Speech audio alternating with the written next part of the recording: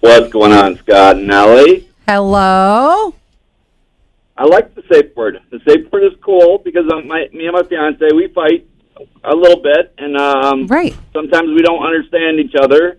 If there was like a safe word, it's okay, something's bothering me. Maybe the other person would understand it a little better. What? Just to give me an idea here, I've got to hear this play out. So, what was the last thing that she got on you about? Because it was her getting on you.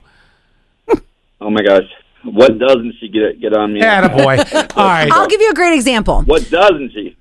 But give me one. Tell me the last thing that she rode you about. Oh my gosh. Typical guy, in one ear, out the other. When it comes to this, you're really no wonder she's pissed. So I got it. Poppy seed. You never listen to me and retain what I'm saying. right. Just Exactly. She says that a lot. She says, "You're not listening to what I said, are you?" I get that a No. lot too. But I think that I listen so well for the first 4 hours of the day.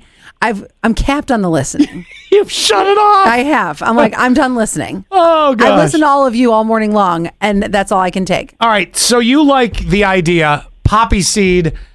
I'm sick of you not listening to what I'm saying and hearing me and taking it with you. Right. I love the idea. I've got 3 texts to read about it too. All right. Let's go. 7912. Well, we all know the Gen X didn't make up this crap. That is true. 7329. No safe word needed. Put your underwear in the hamper. Preach!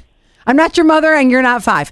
5619. I think the partner should be ready to hear the bad news, so maybe they repeat that same word or maybe an additional word. Oh, so it's going to be like if it's really bad news. Poppy seed, poppy seed, poppy seed, poppy seed. I don't like you. Oh, I kind of like that. This is absurd.